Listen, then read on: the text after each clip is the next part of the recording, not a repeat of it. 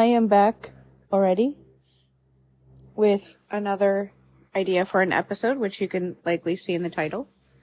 So, if you're interested in hearing about an epiphany I had in the last month or so about how I've used something like fan fiction that is free and available to everyone to try to process things in my life, even things that I don't completely remember, and continue listening. Because, one thing I wanted to talk about just in the beginning of this is that I feel like the pop psychology, mega, girl boss, white supremacy, individualistic culture to the max side of therapy that is always somewhere online can really give people this perception that if you go to therapy once a week and just do the therapy during therapy, that magically your life will improve if you don't do anything else. And any good trauma therapist obviously would be tell you that that's not exactly accurate, but I feel like it's always daunting for people before they go to imagine that. And so one of the things that I've always used since I knew that fan fiction existed when I was 12 in 1997, I'm now almost 39. It's been a really long time that I've been reading it. I've used that as a way to kind of try to process through things that are bothering me, try to deal with it, try to cope with life. I use it as an escapism tool, as a coping mechanism. And I even use it as a way to try to remember times of my life, or even just almost try to process through things that remembered in different times in my life that I don't actually have clear memories of yet. But I just kind of use it that way. And so I realized in the last month or so that is not something that everybody does. From talking to another friend of mine who also does it, but made a point to talk about it in a way that made it clear that most people don't use fan fiction like that. And so I wanted to talk about that just because I feel like fan works like that can really do a lot for people in situations like big time trauma, like incest, child sexual abuse, just abuse when you're a child in general. And so I wanted to, just talk about how I've used it and see if it would be helpful to anyone else out there who may be looking for something in between therapy appointments, who hasn't been able to see a therapist for whatever reason, but wants to feel like they're doing something to try to help themselves, or just needs an escape. This might be something for you if you haven't tried it already. So, the conversation I had with a friend of mine, I think it was a month ago, was, this friend has dissociative identity disorder, and I don't believe that I have DID, although you never know. But I don't think that I do. But, I still dissociated a lot. I just did an episode the other day about dissociative amnesia, which is where your memories, you either don't remember times of your life, or the memories you have are super foggy, where they're really unclear, and you only remember certain things. And that's definitely me. So much of my life is so foggy. Most of the memories I have in my life are like that. And I know that I dissociated a lot, and there's so many things that I just don't remember that I can tell when there's a brick wall that I'm running into, or I just don't remember what happened, in my own memories. And so even if I don't have DID, we still have a bunch of things in common with the amount of dissociation that we have done in our lives. And this person was talking about how one of the ways that her therapist diagnosed her with DID was when she was talking about how there are times in her life that she basically like assigns kind of like fictional characters or ships, which is like romantic couples that you root for in whatever movie, TV show, book, like comic book, anime, whatever it is that you're watching, and that her reading the stories involving those characters, like certain stories, are the ways that she like connects with that part of her life, because she was so like dissociated from that part of her life when it was happening, that reading these fan fiction stories are like the only ways that she can really connect with that part of herself and her memories or lack of memories that she has from that time, because she dissociated so much that she otherwise can't really remember what happened. And I was like, oh, I do that too. Like, I totally do that. And I was like, is that not normal? And I was like, okay, yeah, that makes sense. That wouldn't be normal, for most people. Like, the way that I described it when I was telling my therapist about this was like, you know, most people can probably just remember their life, right? They don't need to read certain like fan fiction stories with certain characters or like certain themes in order to work through memories that you can't even remember, because you just remember them and you can just think about it and be like, oh, that sucked when that happened. There's so many things that I do in my life that I feel like I would save so much time, honestly, at this point, if I could actually remember them without having to do these sort of things, but I don't. And my brain is never going to work like that. So doing the fan fiction stuff is something that I can do to figure this stuff out. And I think it's really interesting to think about in that way, because when I was younger, like I started reading fan fiction when I was 12, and when I was 12 was just the worst time ever. And I've just always kind of had a different fandom as I've gone through life that has been, I used to do it almost basically to the point of like derealization, where like my life doesn't feel real. Because I would spend all of my time thinking about this like fictional world and these fictional characters and what those fictional characters were going through.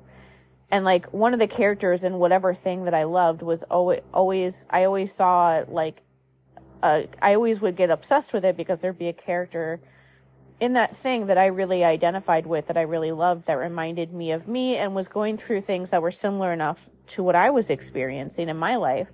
Which is why I even got into it like that. And so but instead of like me acknowledging the things that were going on in my own life, because I couldn't really do that, I would just like hyper focus on this character and what this character was going through, and spend all of my time thinking about this fictional person that doesn't exist, the relationships that this fictional person has in a fictional world that isn't actually real.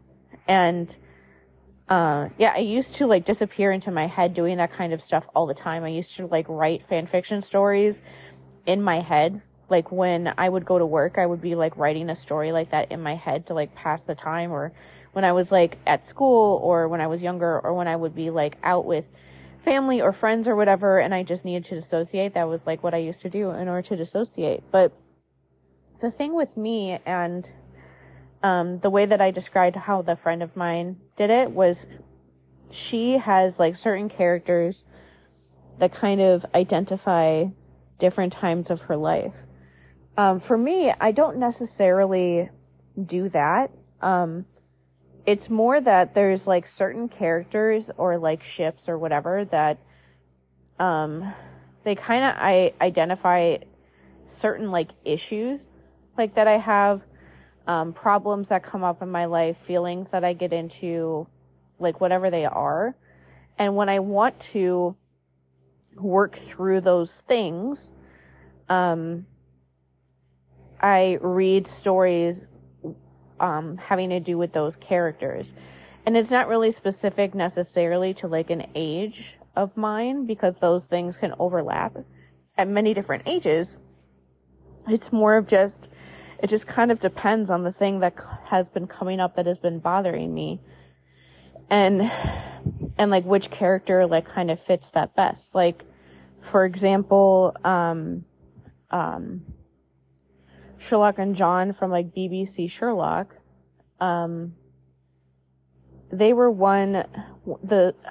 I still read fan fiction from them sometimes. I read a fan fiction story of theirs the other day, like literally like yesterday.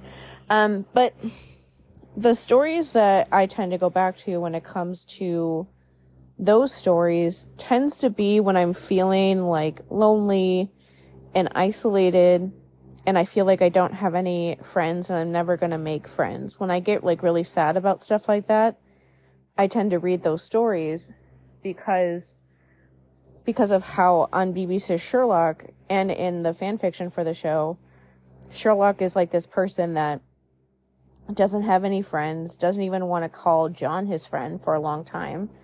And people are always talking about like what an asshole he is and things like that. And so it like reminds me of like, there's a lot of stories that have to do with Sherlock not wanting to call John his friend, or like not just straight up not believing that John cares about him as much as he actually does for a long time, because he's so used to people not liking him.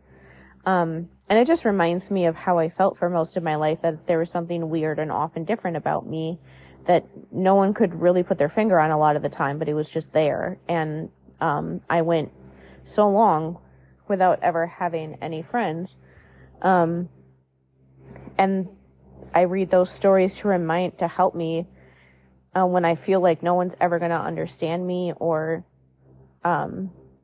anything like that. And so the other thing I read the BBC Sherlock stories for, is for asexuality stuff, because I am asexual, and the whole reason why I ever figured out that asexuality is a thing that exists is because when the first season of BBC Sherlock was on, people on Tumblr were talking about it, and they're talking about Sherlock being asexual, which I'm always going to think he is, even if Stephen Moffat is too much of a misogynist to actually agree with that or even understand what asexuality is. But from people talking about it, that was the first time I Googled it and saw that it even is a thing and realized that I was asexual. That was when I was 27. So I made it all the way until I was 27, just feeling like I had no idea what my sexuality was, because none of the ones I knew about fit me.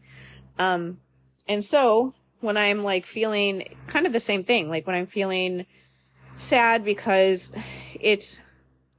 I've talked about this many times before, but one of the things with asexual stuff that's hard for me, especially to try to figure out, it's hard to, I say especially me because I'm so like scared of sex, repulsed by it. I find it so disgusting, and it's also super traumatizing and obviously quite triggering for me to think about. Or I don't even read like if I'm reading like a fan fiction story in anything that has like sex scenes of any kind, I don't read them. I just skip over them until they're done, because it's too much for me.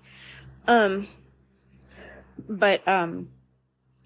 sometimes I just get sad thinking about how I don't think that I am aromantic. I think that I am asexual and don't want to have sex, but I don't think that I'm aromantic. And what that basically means is that I do want to have like a companion of some sort in my life. Like I think I've mentioned this in the last couple months since when my cat Doug died, because I'm saying this because one of the things I thought about when he died was that when the cat that I still have dies, that I wouldn't want to get another pet until I was sure that I would be living with someone that was like never going to leave, like was never going to move out or anything like that, and would always be there to help me take care of them. Because that whole experience of my mom taking my cats for a couple months made me see that my cats were some of the motivation for me to take care of myself in my apartment for many, many, many years. And when they weren't here for a couple months, I realized that I don't need them for that anymore. That when they were gone, I was still like taking care of myself, and I was cleaning my apartment. And I realized how much easier it was to keep my apartment cleaner when they're not here, because, you don't have to vacuum as much and things like that. Didn't have to buy any food or litter or anything like that when they were gone, or clean out their litter boxes or anything like that. And I don't need them to almost like remind me to do those things anymore. And so, yeah, that goes in line with like the asexuality stuff, because, I want somebody as like a companion. Like, I don't know what to call it. Like, basically like being in what people imagine, like what I imagine like a serious long-term relationship to be like, but just like without any of the sex in it. But the same thing of having somebody that I live with that wants to spend like their life with me, whether it never becomes like romantic, even like in the way that people consider romance, like, and it's more just like a friendship that is like what people call like queer platonic relationships, basically like a friendship, but more because you put your relationship first. Like, you're not like friends, but also like looking for like a romantic relationship. Like, that friendship is that like most like important relationship in your life. That's what I want. But it's hard for me to imagine that I would ever find anybody who would be able to do that, because I know that sex is not like a super important thing necessarily in a relationship, as long as you're like having it and all that. Like, so I know that not having sex when you want to have it, would be a big deal. And would be like pretty difficult for a relationship to figure out if you have somebody who isn't ace at all and is like just has a normal sex drive, with somebody like me who has like no sex drive and is terrified of sex, and it wouldn't be good for me to likely have it, because it would be really traumatic in ways that I wouldn't even be able to understand, because I don't remember like everything, so I wouldn't even know what would like upset me. So yeah, that's what I read those stories for. And then, I have a bunch of stories from Saved of like Bucky and Steve from, the Marvel movies, and also a bunch of stories about Gansey from the Raven Cycle book series. And I also have some from the Full Metal Alchemist anime. Those are all from like the same years, which was basically the years when right before, like the year or two before I went to therapy, and then like the first couple years after I started going and my life was falling apart. Like, I have so many Steve and Bucky stories particularly saved on my phone, and I like never read them anymore because I use those were like a thing that I read to cope, because of the level of like depression and PTSD and all that, and like symptoms, for lack of a better word, that I was experiencing then. I wanted to read stories that had a character that was as traumatized as I was, honestly, and would be like struggling as hard as I was, because it made me feel like I wasn't, crazy, or yeah.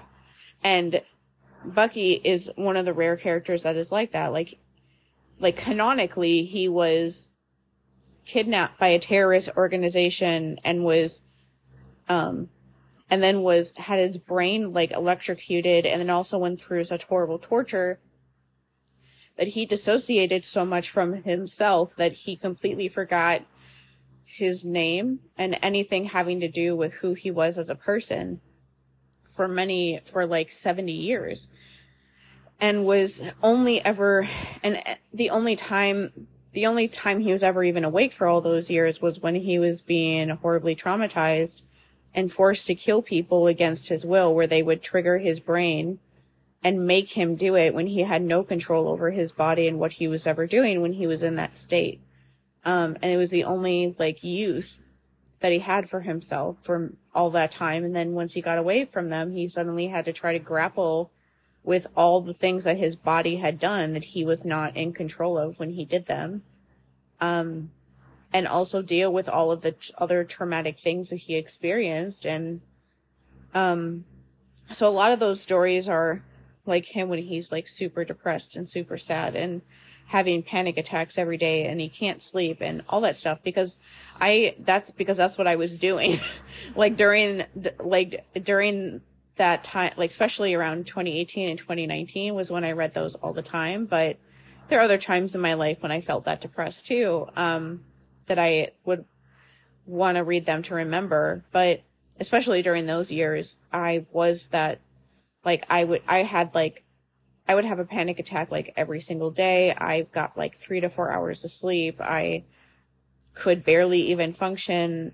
I could hardly do anything at all. It was bad. And so reading stories of somebody, a fictional person going through that, was exactly what I needed. And then the latest like fandom or whatever you want to call it that I do this with is My Hero Academia, which is a really good anime. And the character, of course, that I focus on is Shoto Todoroki, who is a character who canonically has a dad that's just as abusive as my dad was. He doesn't sexually abuse any of his kids, but everything else he does on the show, like in canon, like you don't even have to like, make things up too much in fan fiction to make him super abusive, because he's already super abusive on the show. I read those stories about Shoto, and I think the reason why I've been reading a lot of stories in that fandom is because, kind of similar to what I was describing with like the BBC Sherlock stories, but from a more like hopeful place. One of the things on My Hero Academia that I love so much is that Shoto has this very like pure, wholesome, sweet friendship with Izuku, or Deku, the like main character of the anime. It's a really well done friendship, but it's very like powerful, and it's just the exact sort of those are the kinds of relationships, all the kinds like that I love, are always like friendships like that, where one person is super traumatized and the other person thinks they're great, basically, even though the other person doesn't understand why they even want to be around them. But especially when it comes to like Shoto and Izuku, Izuku's gone through some hard stuff too, so it's not like he has had like a super great life. He also was bullied really hard with another character on the show, on the show. But it's very much a situation that Izuku thinks that Shoto deserves better, and explicitly tells him so, like very aggressively, to get him to see. And because of Izuku doing something for him like that in the very first season, I don't want to say what it is just in case people want to watch it, because I highly recommend it. It actually is one of the very rare things I've ever watched that has handled like an abusive dad in a very good way, where it's not like Shoto on the show.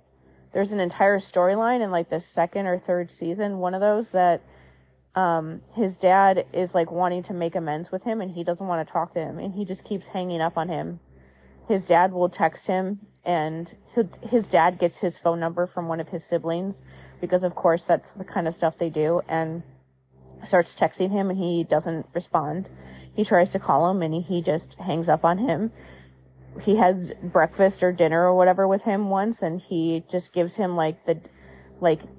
he just says like savage things to him, about about how horribly abusive he is, and then just walks out and leaves and doesn't care if his dad is mad, because he's like just fed up. And honestly, saying that stuff out loud like makes sense for me, like why I've been wanting to read a character going through kind of that, and also having like a close friend like Izuku is on the show to help him through all of that and support him and just care about him as a person. Like Izuku knows about how abusive his dad is, and his dad is a very public figure on the show. Like a lot of the other kids on the show look up to his dad because they think that he's a literal hero. That's why it's called My Hero Academia. They're in school to basically become like heroes because they all have like these interesting, unique, like kind of powers in this world. But Izuku knows about how abusive his dad is, and he doesn't tell anybody, and he just kind of helps support Shoto during all of that when he's dealing with all of that, and doesn't like pressure him to do anything more about it than he already has. And it makes sense when I think about that this is what this is a character that I've been focusing on, is because a lot of the memories lately that have been coming back, and by lately I mean over the last 2 years, that have come back in EMDR sessions, or even just like when I've had at least one memory come back when I was just reading a fanfic from My Hero Academia, because the dad, Shoto's dad, is so similar to mine that if I read like his angry like dialogue and stuff in stories, it usually is so close to what my dad sounded like that it's like triggering to me and can bring memories back. So I usually just skip over also in stories if they ever have a scene with like him and his dad. I tend to just like skip over as much of the dialogue from his dad as possible without me being confused about what's going on the show anymore, or like to follow like the plot and stuff, because it's just like too much. But yeah, it makes sense when I think about it that I would get really, that would be like the characters that I would be really invested in right now, because a lot of the memories, because I think the thing for people to keep in mind, if you haven't experienced this yet, about when like traumatic memories start coming back because you are going to therapy, because you're working through things and all that, is that the longer that you do it, kind of the worse memories you get come back, because you've worked through things enough and have more coping mechanisms under your belt to help handle things, that you can handle worse off things than you could before. And the last like 2 years, especially the last year, the memories I've been getting back are pretty fucking horrific. Like, I used to think about my dad as if, I don't know, I gained a lot of empathy for him by realizing that, you know, his childhood must have been pretty bad too in order for him to do the things that he did. And not to like take away from anything that he did to me, but just to acknowledge that fact. But then the last like year or so, the memories I've been getting back of him just being evil, like a monster, just doing the absolute worst things to me, has made most of that empathy just like go flying out the window, where I am just so, it's interesting because I used to be, when he was alive, most of the time when he was alive, I would just be like so angry at him and didn't want anything to do with him. The last couple years before he died, he couldn't speak because he had dementia, and so our relationship was much better.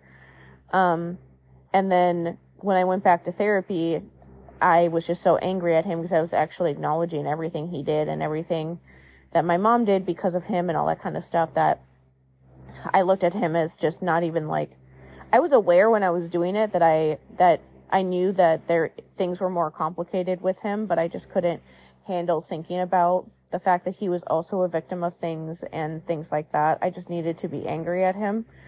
And then I gained all that, I started gaining empathy and stuff back about the fact when I could look at him as like a complicated person instead of as just this like black and white version I had.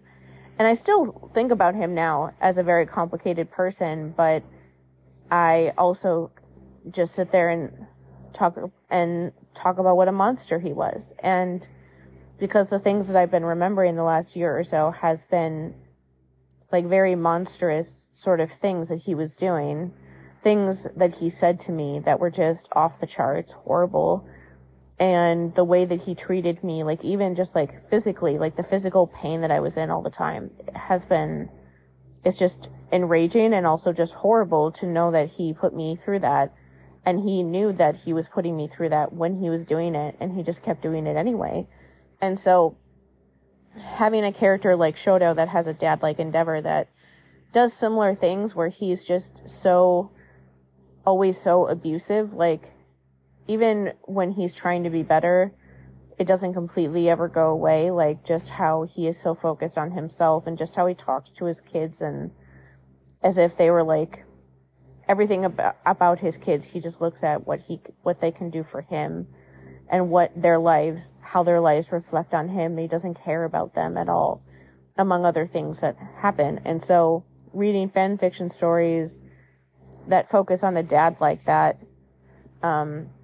is what I need right now, because that's the kind of stuff that I'm thinking about. And then the other thing with those stories that I think that I'm trying to work through is the friendship between Izuku and Shoto on the show is so wonderful and pure and beautiful. Like they just support each other kind of. This is the kind of friendship that I always love in like everything that I really have ever gotten invested in.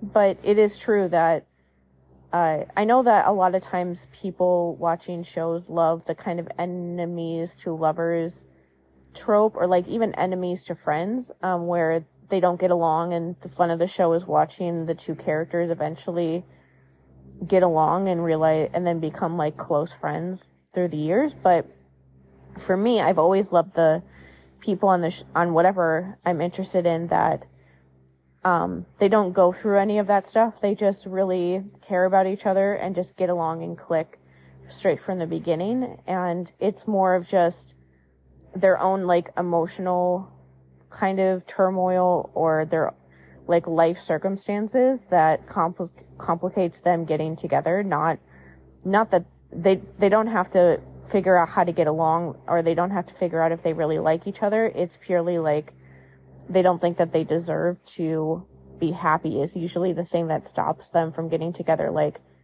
a lot of the Shoto Izuku stories that I read that involve them being like romantically together, since that's what a lot of fan fiction is kind of a trope in that fandom, that a lot of those stories with the two of them as like the couple getting together is they have them being like oblivious, because Izuku grew up being horribly bullied by another character on the show.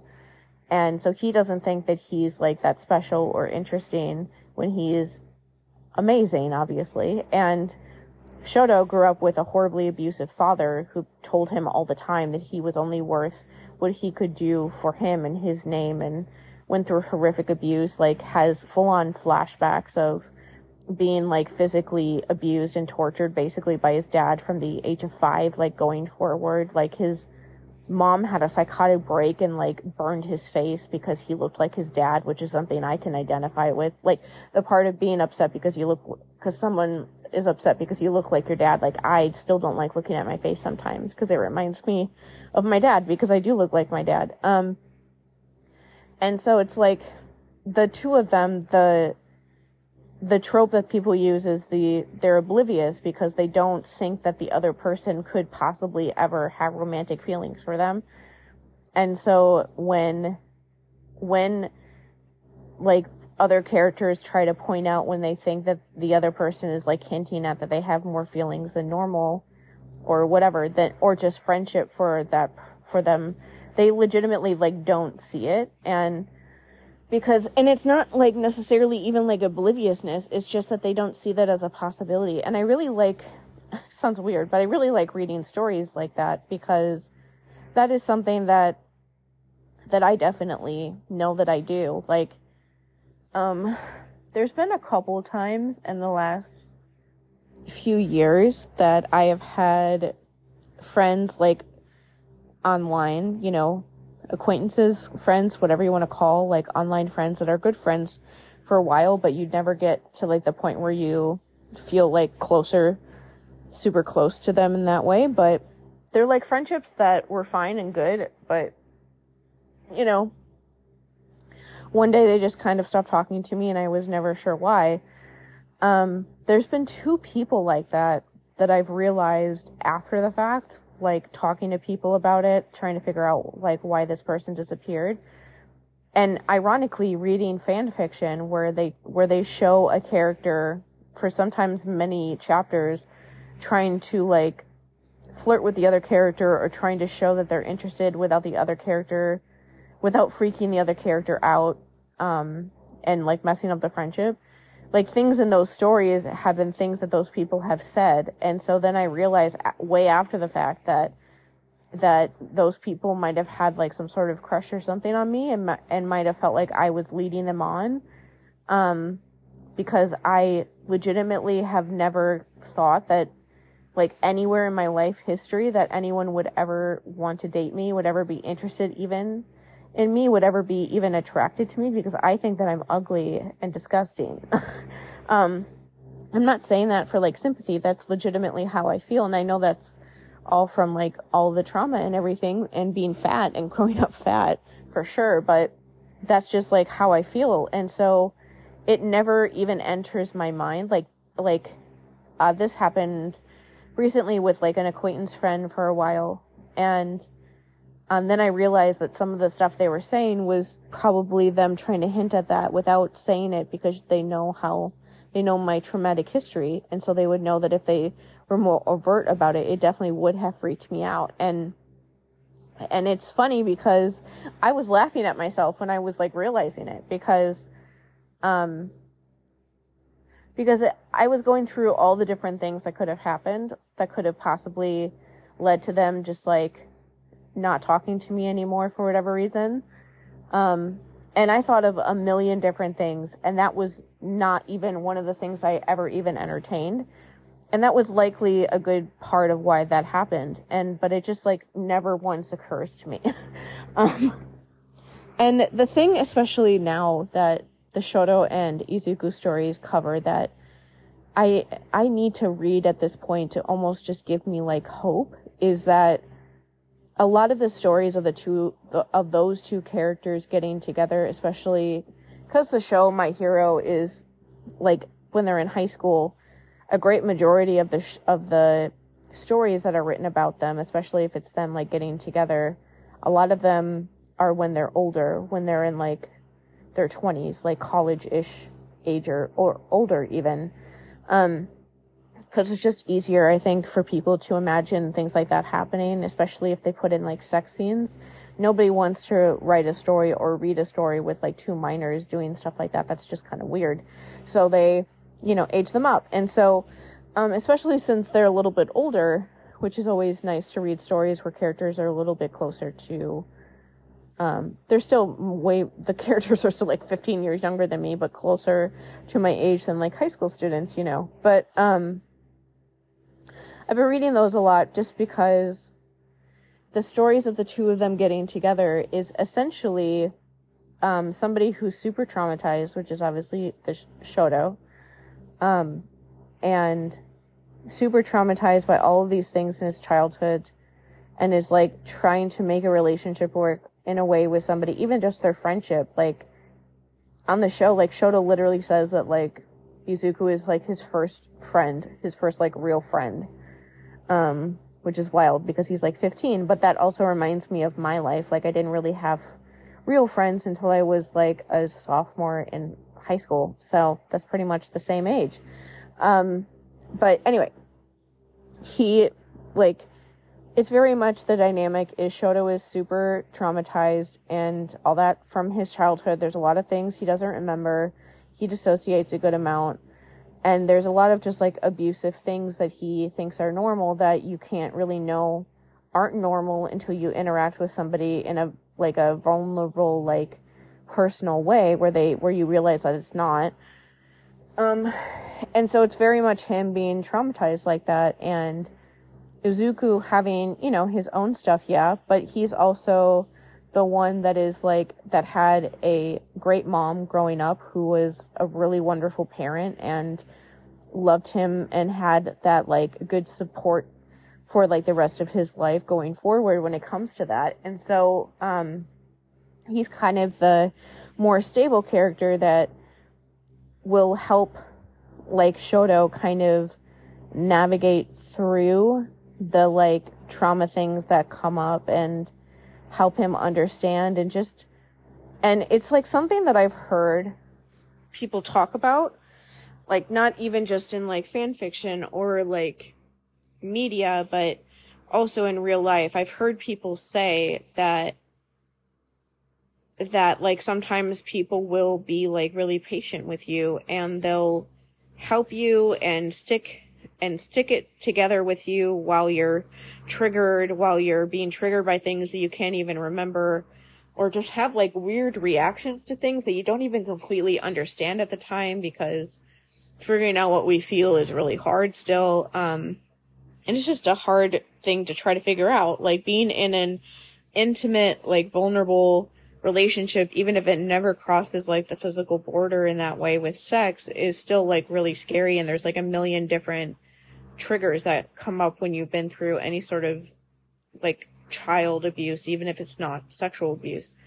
And I've heard that I'm not only have I seen that trope in like everything I've ever watched, but I've also just heard that, you know, there are people out there that will love you for who you are, that will be willing to kind of help you wade through all of that stuff because they love you and they think that you deserve it. And it's really hard for me to believe that because I don't think that I'm worth it, of course. But beyond that, it's hard for me to believe it because I just think, like, why would somebody ever want to put up with someone who has so many triggers with any like sort of like vulnerability, especially any sort of like physical touch or physical vulnerability in any way, when they could have a relationship with someone who doesn't have those things, like who won't get triggered by something and not even know what is exactly triggering them because they can't remember. It's just hard for me to believe that somebody would ever want to kind of stick it out in that way and work through those things with somebody that has so many issues like that, if they could just find a relationship with someone that didn't have those things, and it would probably be much easier for it to be successful. And I know that like most people who experience that say that, like, you know, they want to be in the relationship with that person. They don't want to be with someone else. And even if you do have problems like that, they're willing to work it out with you because they love you and they care about you and they know that you deserve to be happy, and that we make them that happy. And so it doesn't feel like a burden or anything hard for them to do. And I'm at this stage now in my life where I want that. Like I said this before earlier in this episode, but I don't want to live the rest of my life alone, I guess is what I'm trying to say. Like, I'm almost 39 years old, and most of my life I have been alone. Even when I was around, like, it sounds like such a fucking emo stereotype, but even when I was around other people for most of my life, I still felt like I was alone because there's so many secrets. Even my closest friends never knew about my dad until, 6 years ago. And there's still things that those people who I don't speak to anymore don't even know. Like, there are things that my mom still doesn't know. Like, that's kind of at least, like, every family is obviously different, but at least for me and my family, there were secrets that I was keeping from everyone. Like, there were secrets that I was keeping, things that my dad was doing that I kept from everyone, including my mom, my sister. There were things that my sister did that I kept secret from both of my parents. There were things that my mom would say to me sometimes that I wouldn't say anything about to anyone else. There's like secrets on top of secrets on top of secrets. And it was just like never ending. And so for me, I always kind of felt separate from everyone else because like you can't walk around just knowing all of those things without feeling like that heaviness in you, even if no one else can see it and you look normal and sound somewhat normal and at least passing to be around people, especially the friends that I had later on in life too.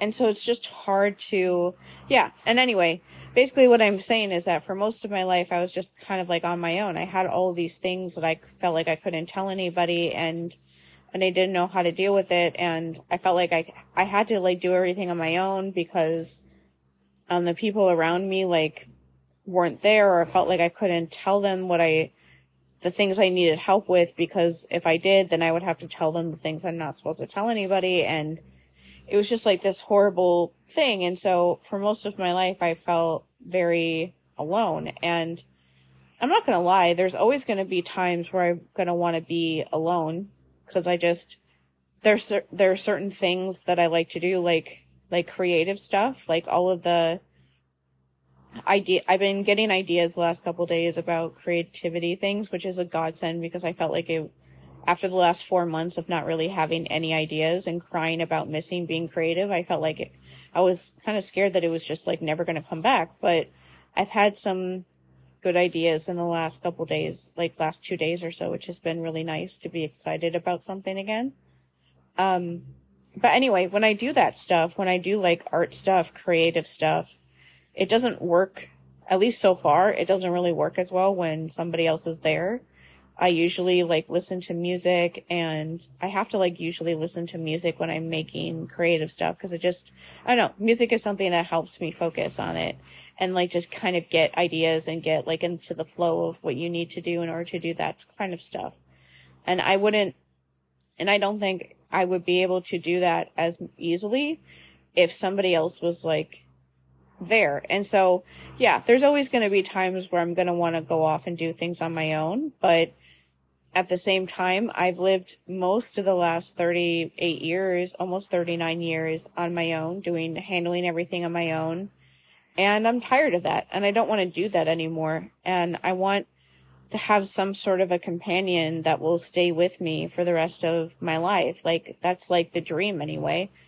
A lot of the friendships, basically all the friendships that I've had in my life so far have fallen apart for one reason or another. There's only been a couple, in the last couple years that have lasted. Like, I have one friendship of somebody that I made online in 2021 and we're still friends, and it's been almost 3 years. And that's honestly one of the longest friendships I've had.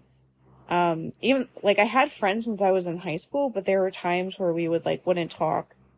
And this friendship I'm talking about is also like an actual real friendship as opposed to, all the years when I was like emotionally stunted.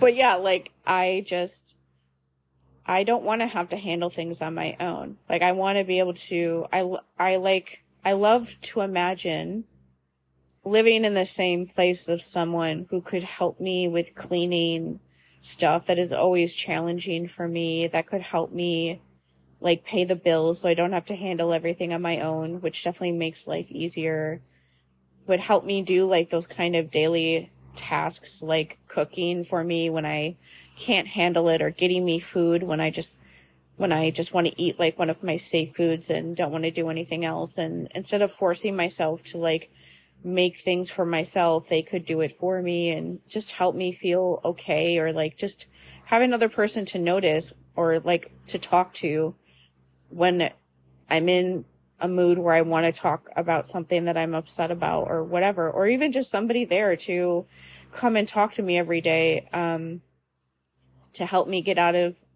a bad mood when I'm in a bad mood. Because that's something like my sister and I living together wasn't exactly the best situation, but one thing that I do remember from the years that we lived together that was a positive thing is that she used to come to my like bedroom door when she would get home from school or get home from work, and she would usually just like fall over on the floor because we were both working and doing school then, so we were always tired. And she would just kind of sit there in like my living in like my bedroom doorway and just like sometimes sit there like once a week and just talk about whatever shit was going on in her life. And it was a nice thing for, and a lot of times like it was a very unhealthy thing when I was living with my sister because it didn't come from like a good place. It was more of like sometimes I wouldn't order out food because I knew that if she saw, she might like get mad at me for spending money on that or like yell at me about buying like too much pizza or something. And like sometimes I would just feel like that pressure that she would get mad at me and yell at me if I did something wrong. And that would like stop me from doing stuff like that. Like that's not exactly a good like motivator. Like fear, that's not good. But at the same time, like the general idea of like living with someone that would help get me out of a bad mood and just kind of help me out with things. Like since I've realized that I'm autistic, that there are certain things with me, like doing the dishes and certain cleaning things and stuff like that, that are always going to be hard for me because of the sensory things. They're like going out to like a public place, like a big restaurant or like grocery shopping or just super crowded places with lots of people and lots of bright lights and stuff are always going to be hard for me. And so there's always going to be times where I struggle with that. And so I just like the idea of living with someone that could support me with like the sensory stuff and then also support me with all of the other shit that I always have going on in my brain because of all of the abuse stuff. And so on top of all of it, and a lot of the stories with Shoto and Izuku are basically that's what's happening. In those stories is Izuku's helping Shoto get through like their relationship and get through hard times and give him like that other family and support system that he never had growing up. And I guess what I'm trying to say with this episode is that I specifically sometimes will like search for stories of things that I wish happened to me. It's always it's kind of like one of those things of sometimes it's too sad. I get too sad reading a story of something that I wish happened to me. But sometimes I'll like search out a specific story because it's something that I almost want to see. Sorry, that was me burping. Depicted before I could ever imagine it happening. Like the Shoto Izuku stories I'm reading is like a super traumatized person figuring out how to be a good friend, and then it usually leads to some sort of romance. But those are like the kind of stories I need to read, and I need to read a lot to like convince myself that I can maintain friendships, that I could like possibly, if I'm lucky enough one day to meet someone who would be up for like a queer platonic situation, would be willing to do that with me by reading somebody else be in a situation like that with a very similar life experience as me. Like the other day, like yesterday, I looked up an old, very old like BBC Sherlock story that I lost the bookmark to at one point in the last like 10 years. I've literally had that like a bunch of stories of BBC Sherlock saved on my phone for 10 years now. But one of the ones I looked up is this really good story called Consent. And it's a story where Sherlock was sexually abused and by somebody in his past who was it like, it was in that story, it is his uncle by marriage. And it was when he was basically groomed by him when he was a teenager and was definitely like abused sexually and otherwise by him. And the story is basically him wanting to be in a relationship with John, but having all of this trauma from this past sexual experience. And so the story is the two of them trying to figure out how to handle their relationship and how to work through all of that stuff, and John helping support him while he works through all of these triggers and things like that he's never had to work through before, because he's never wanted to be in a relationship with someone before. And I looked and to read that story because I want to believe that something like that could exist for me one day, because I don't know. I guess what I'm trying to say about this whole fan fiction thing is that for me, it's been a way of me to cope. It's been a way for me to work through issues that I'm having. Like sometimes I read stories where like a character's abuse is reported, or the Shoto Izuku stories can sometimes be really hard, because I would have died to have a friend that knew how abusive my dad really was, and when it was actively happening, and would have supported me through it. Like my friends, and when I was in high school, they all knew that I hated my dad, and and they knew that we did not get along at all, and they knew that I was afraid of him and I hated him. That was very obvious. Nobody was like under the impression that I was happy at home. But they also didn't know completely just how bad it actually was. And so sometimes reading those stories is hard, but at the same time, sometimes it's comforting to read people, to see somebody who's going through the same sort of stuff I did, get like the sort of companionship and help that I wish that I could have had. I just sometimes lately, I think, to try to like cap off this whole like ramble, I think what's been going on with me the last couple months or so, I remember the last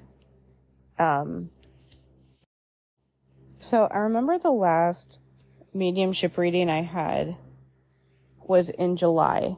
And I always think it's funny when I look back at when I have those readings, because I tend to have them like right before like life just like goes off the rails.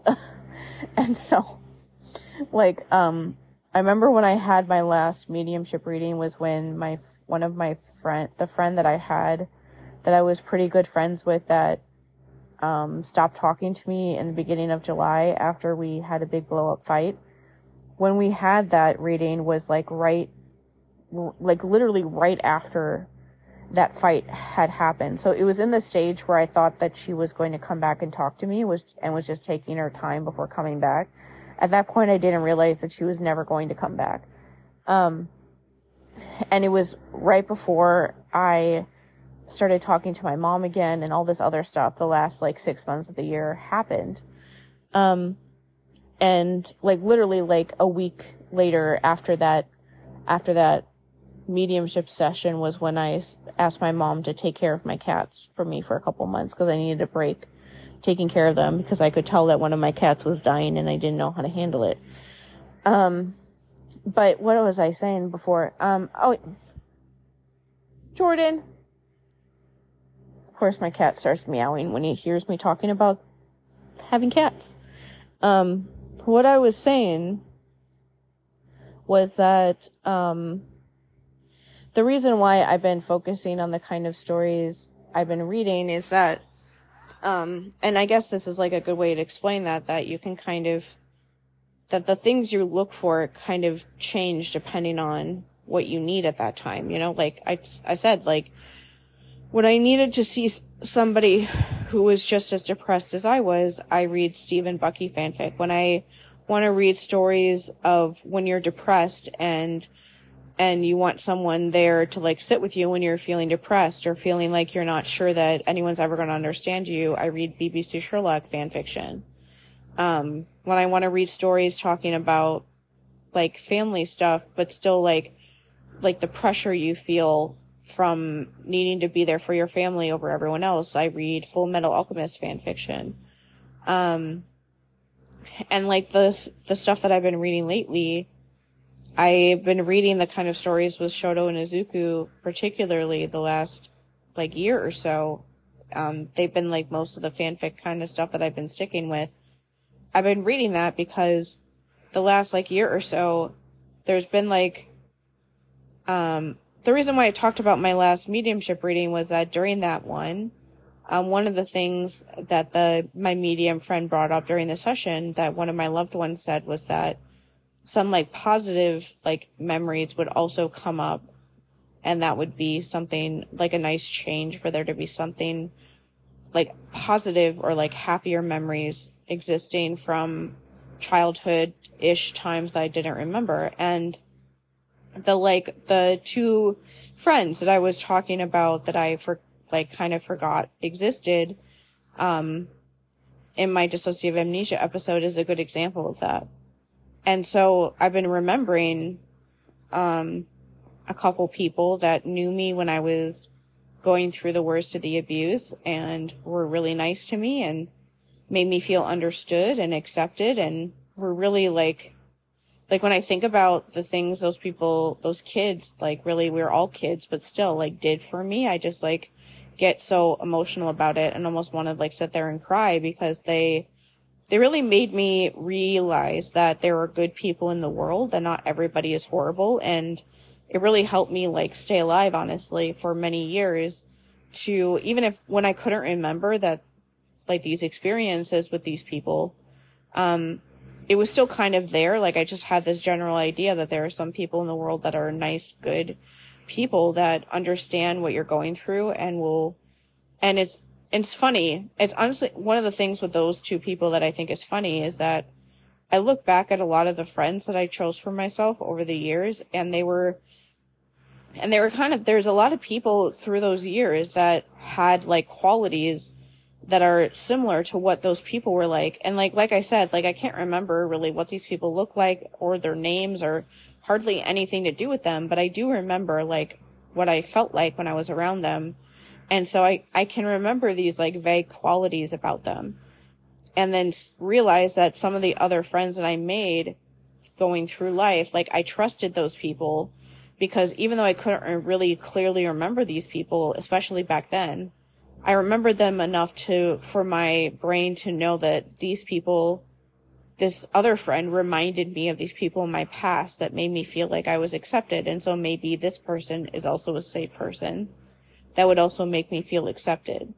And so, remembering those people, or like remembering people that realized that something was wrong and tried to be there for me and try to help me out in whatever like limited ways they could, it just makes me think about that and wish that and wonder, like, is there going to be somebody like that in my life as an adult? Because, yeah, like one of the things the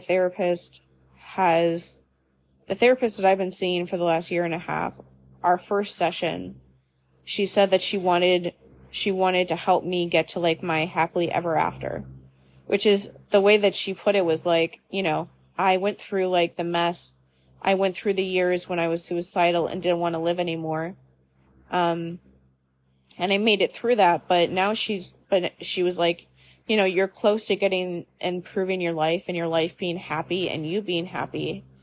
And so she wants to basically help me get to that point. And that's exactly where I am. Like part of why the last couple months I've been so sad and like fed up with life and just tired and like feeling like I should stop trying to like improve my life is because I feel like I'm on like the precipice all the time of something finally improving. Like, finding a job that pays better money, finding a career that I actually enjoy, doing art stuff and like doing it as a career or something or other.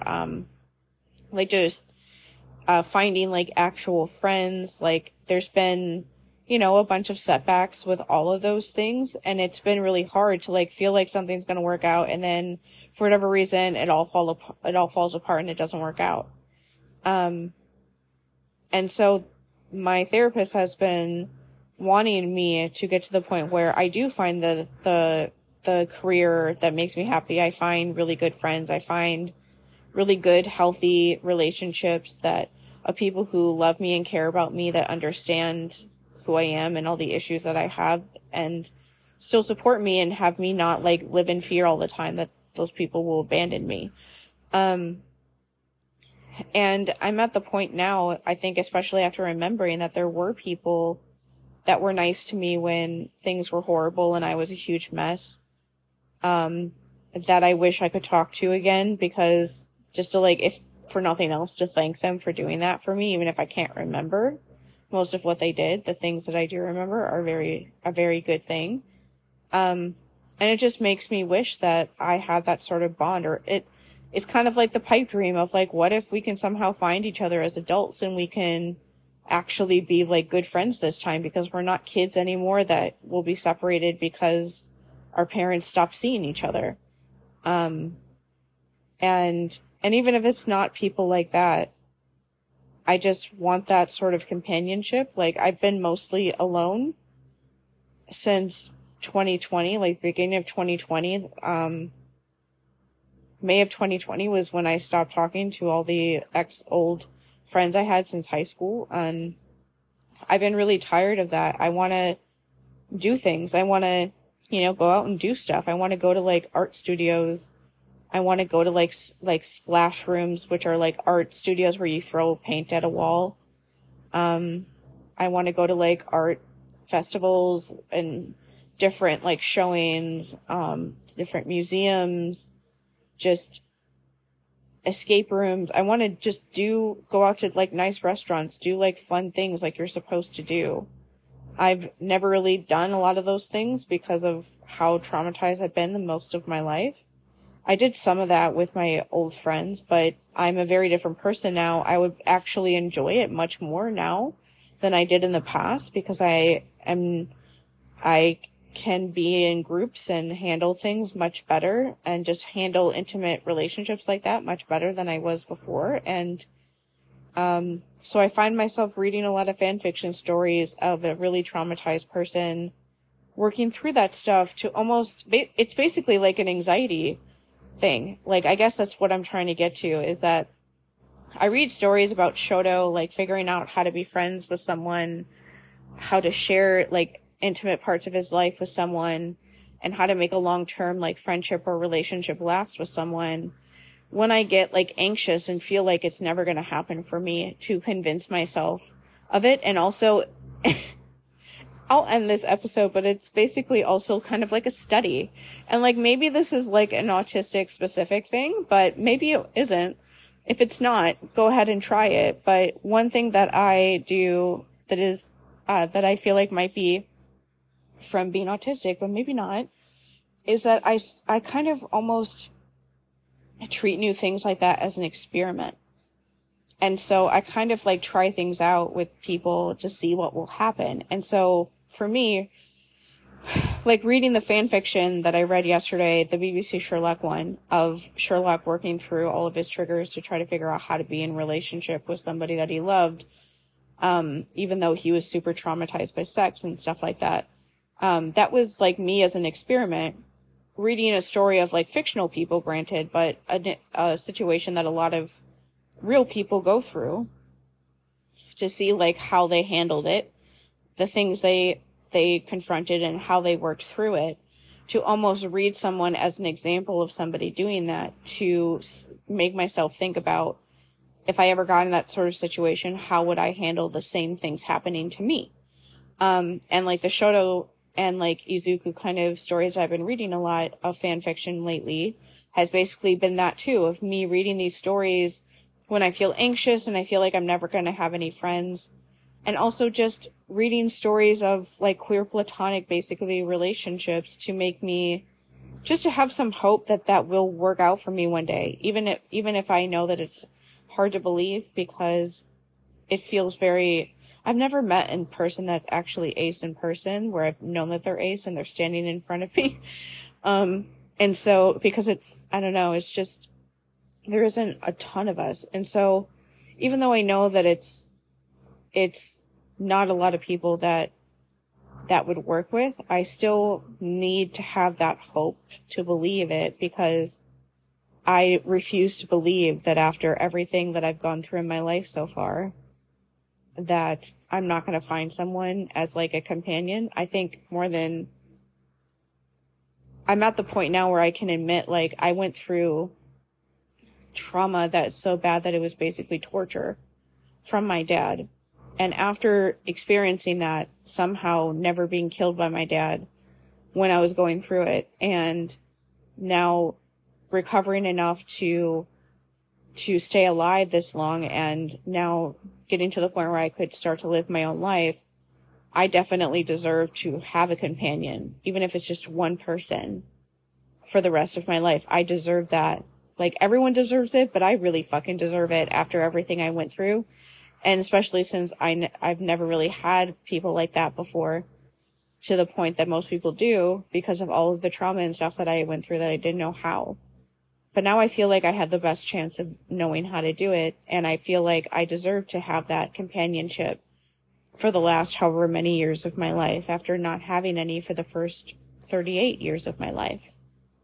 And so reading these sort of stories is just something that I do to make me feel understood when I feel like nobody does, and helps me, like, read things as an experiment to, I don't know, like, I think it's kind of a thing of, like, I know that me having friends is always gonna be really challenging, because it's really hard for me to trust people. So I feel like if I read a bunch of stories of different traumatized people figuring out how to do it, that maybe that will help me be able to figure it out myself. Yeah, I'll stop rambling now.